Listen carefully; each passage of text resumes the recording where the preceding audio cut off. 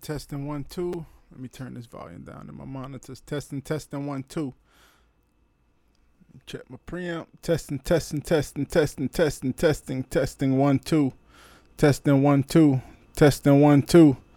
That looks like a good signal. All right. Hello world. It's your man, C. Scott. It is, man, it's 5:29, 8 o'clock in the evening. And, it's crazy right now. As you know, many cities across the world are holding protests against police violence, against Black Americans, African Americans, Americans. And, man, let me tell you, I don't even know. I have not watched the video of Mr. Floyd's life being taken, and I don't really think I will, because it's so enraging. I've seen the imagery, I've seen some of it, but I haven't really sat down and just watched it, because it honestly, I don't think it's really good for me personally, for my mental health. Because when you deal with trauma and you have a lot of trauma, sometimes seeing traumatic things will trigger you and click you off and have you, you know what I'm saying, and not the right mind state for the particular moment. But I have seen the images. I did take a long, hard look at a still frame of the police officer. I don't even like to say the police officer name, whoever he is, with his foot on Mr. Floyd's neck. And, man, that's tough. And I think the reason that it has an effect on people with a heart and people with empathy is because when you see this man on the ground like this, you know, you have to see yourself. You have to see your father, your grandfather, your cousins, your uncles, your friends, or at least that's what I see. I mean, honestly, I see Jesus Christ, because it says, what you do for the least of them. So if they just sit and watch this man get killed, assist in killing this man, and the gentleman who put his knee on his neck kill this man, what is they doing? What are we doing to the least of them? If there was no video camera, it would have just been, he was resisting. That's it. It is crazy times we're living in. We're dealing with the coronavirus. We're dealing with trade wars. We're dealing with cold wars. We're dealing with economic crisis. And on top of that, we're dealing with, a person may think that just because of the way you look, the loss of your life will not have the same impact in society as other people. And I do believe that we are learning that the loss of any life, when the circumstances are foul and there is foul play involved, will solicit a response. Now, we've all been on social media. We see people saying, burn that motherfucker down, which is understandable. We see people saying, well, you know, you're just taking away from the cause by destroying property. But at the same time, we also see proof of agent provocateurs, meaning people, insurgents, who come in a peaceful protest. And let's understand, when you have a peaceful protest, that means you have people who are highly pissed off and are trying to be peaceful. But when you have agent provocateurs, what these people will do is they are the prime example of wolves in sheep's clothing. So they may put on some clothes to look like they're affiliated with the protest and start setting shit off. They're going to break windows. They're going to, you know what I'm saying? Because what they're trying to do is take this energy that is balled up and being suppressed, that anger, and they're trying to activate it. What they're trying to do is be a spark in a crowd full of dynamite. So if they're marching with people who are unbelievably angry, and rightfully so, they're going to start breaking windows and throwing rocks at the police, the agent provocateurs, because see, they're hired by the police. Because see, as long as the protest is peaceful and it's videotaped, the police have no way. Who is this? Okay, this is Miss Anquanda. Sorry about that. I had a phone ring. I was just speaking to Miss Anquanda Ja, and I have a podcast lined up with her this Sunday. Today is Friday, so I have it lined up with her this Sunday. I wanted to, I just talked to her for a little bit about this same situation I'm talking to you about. And I was telling her that, and she was telling me, because she's the elder, so I was really trying to get some knowledge and wisdom from her. She was telling me that, you know, right now we're in the stage of unbridled energy because of the trauma of people seeing that. And that's what I was telling her. I was like, I'm having a hard time watching it because the trauma, like, I already know when you see something like that, it puts something in your spirit, especially if you have past experience with polices. I was just talking to my neighbor son, who was around, how old is he? About 20 to 24 years old. And he was almost in tears. And we just talking in the road about, it wasn't this before all of this happened. He was literally almost in tears just telling me about how one time he was riding with a white female, and the police seen them, so, you know, assumed that it was something going on. So she driving, he's a passenger. They both get pulled over.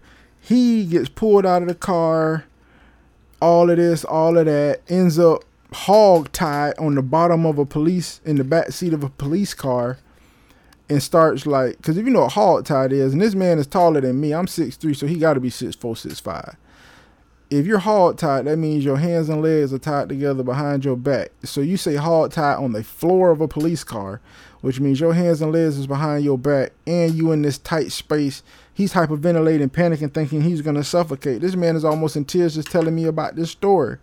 Okay? So what happens when a person like him sees this video, who's already dealing with trauma of being abused for riding in the car with a white girl in 2020, and he was not arrested for that? So what was all of that about?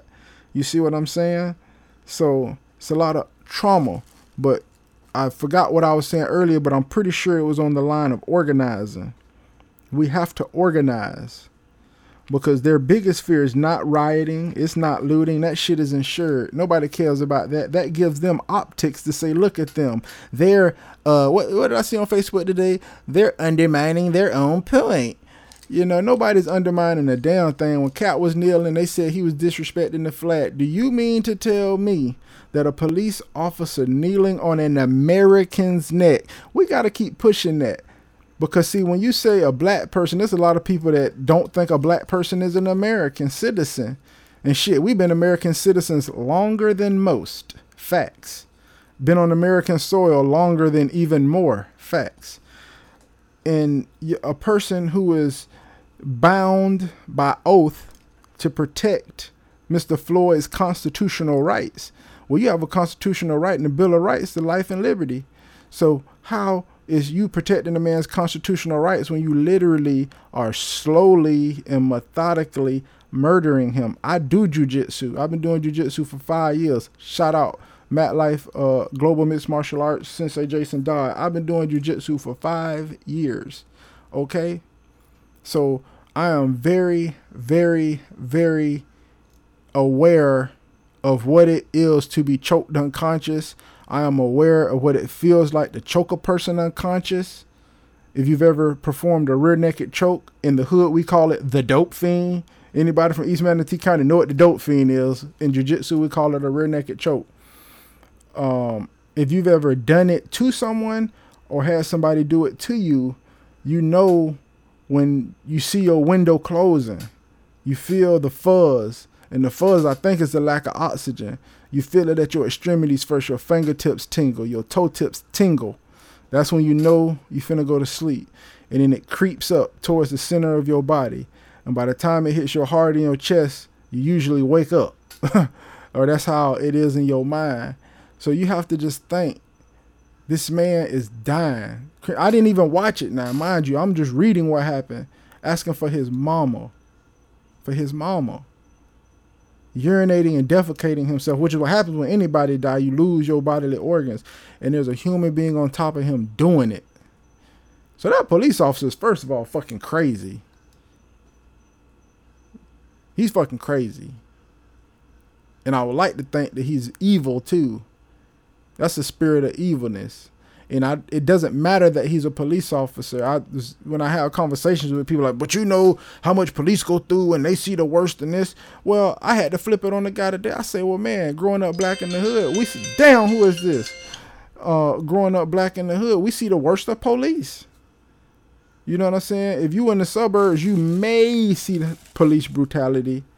But if you in the hood, you know what getting turfed is. You know what getting hooded is. You know what getting bammed is. You see what I'm saying? This is moves. Handcuff you. They'll handcuff you and fucking just shoot, put you in the sky and slam you on your shit.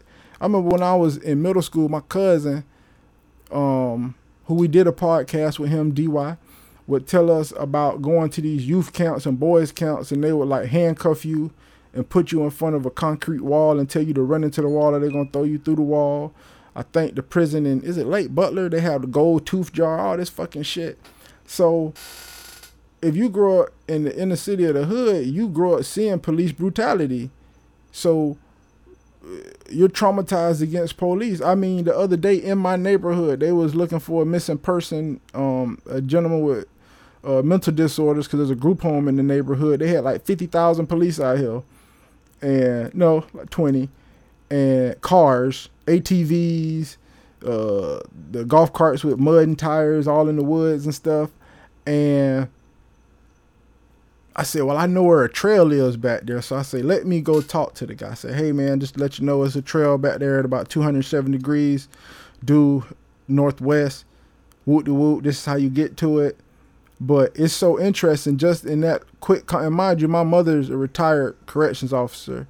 So I've grew up around police officers and correct officers my whole life. But at any rate, with that encounter with that guy, just the energy, I went in the backyard for that whole scenario.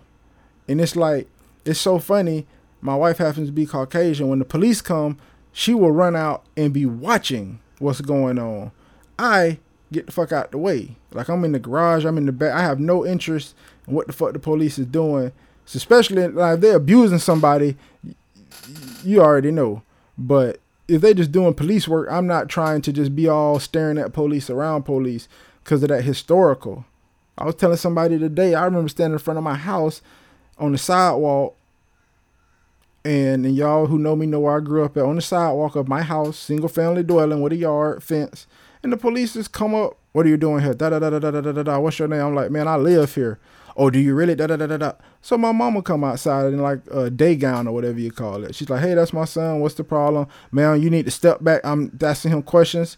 She was like, okay. She goes in the house, puts on her Manatee County Sheriff's Office jacket, and comes back out the door. Oh, I'm sorry, officer. Oh, y'all have a great day. That's what I just told somebody today. They was like, well, how do black officers feel? I said, there is no black officer. Once they become a police officer, a Leo, they're blue. It's like a gang. It's just like a fucking gang. My mom used to drive around with the jacket on her driver's seat. Manatee County Sheriff, she put it over her driver's seat, and she never had a problem. They would just pull up, see it, leave. Period. Done. You see what I'm saying? So my purpose of doing this podcast was just to pretty much put a call out to anybody who's interested in talking about anything that's going on in the world on this podcast, because I have this medium. I pay for it. I don't really use it.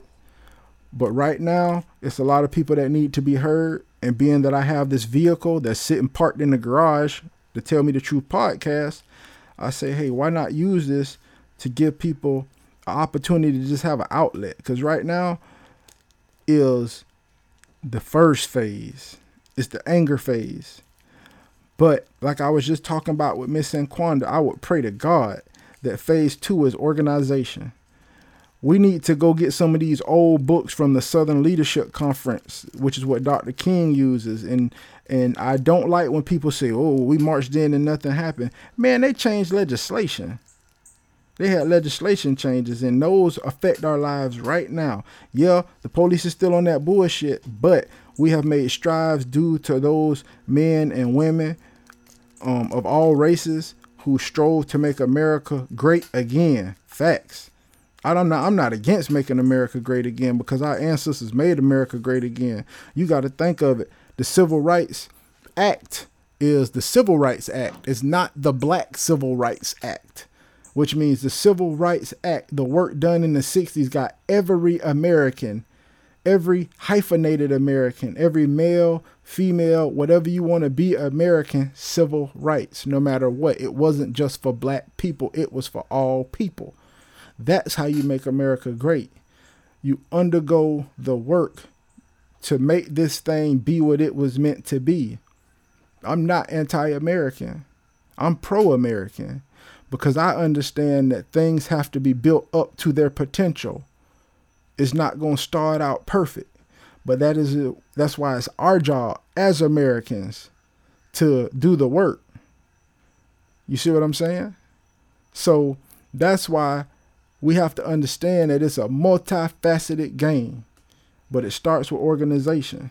Because had we had a Black Panther type organization on the scene in Minneapolis, that officer would not have felt so comfortable putting his knee on that man's neck in the first place.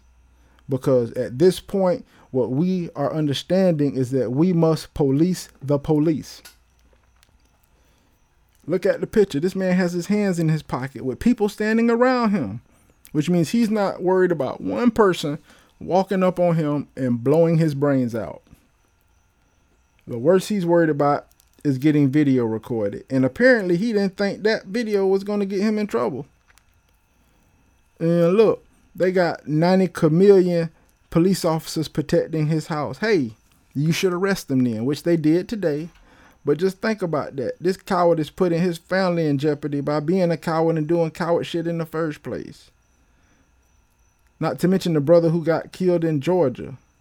Not to mention my neighbor, who I'm not going to say their name, but their son got killed by a police officer in Tallahassee in February.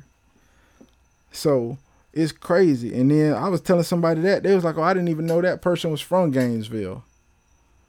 So if you have something to say, oh, this my mama. Hold up. And I'm back again. That was my mama, so I had to pause it. But it's all good. So yeah, all I can say, and I just made a t-shirt tonight too. I'm gonna post that on this, I'm gonna post that on my website with this episode. I'm gonna make that the cover of this episode. But it says, please take the target off my back. Sincerely, hyphenated Americans. Because, see, people get it twisted too. They think just because, Barack was president and whoop-de-whoop and people are successful, it was successful black people during the time of slavery. There were free people of African and other places in the world that produced melanated people, because don't get it twisted. Black people come from all over the planet with original people. Different story. But there were free Africans in America the whole time, prospering in different aspects.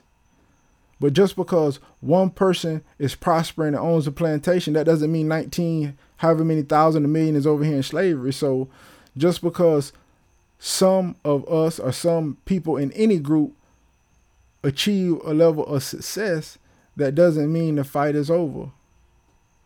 We achieved great things in the 60s.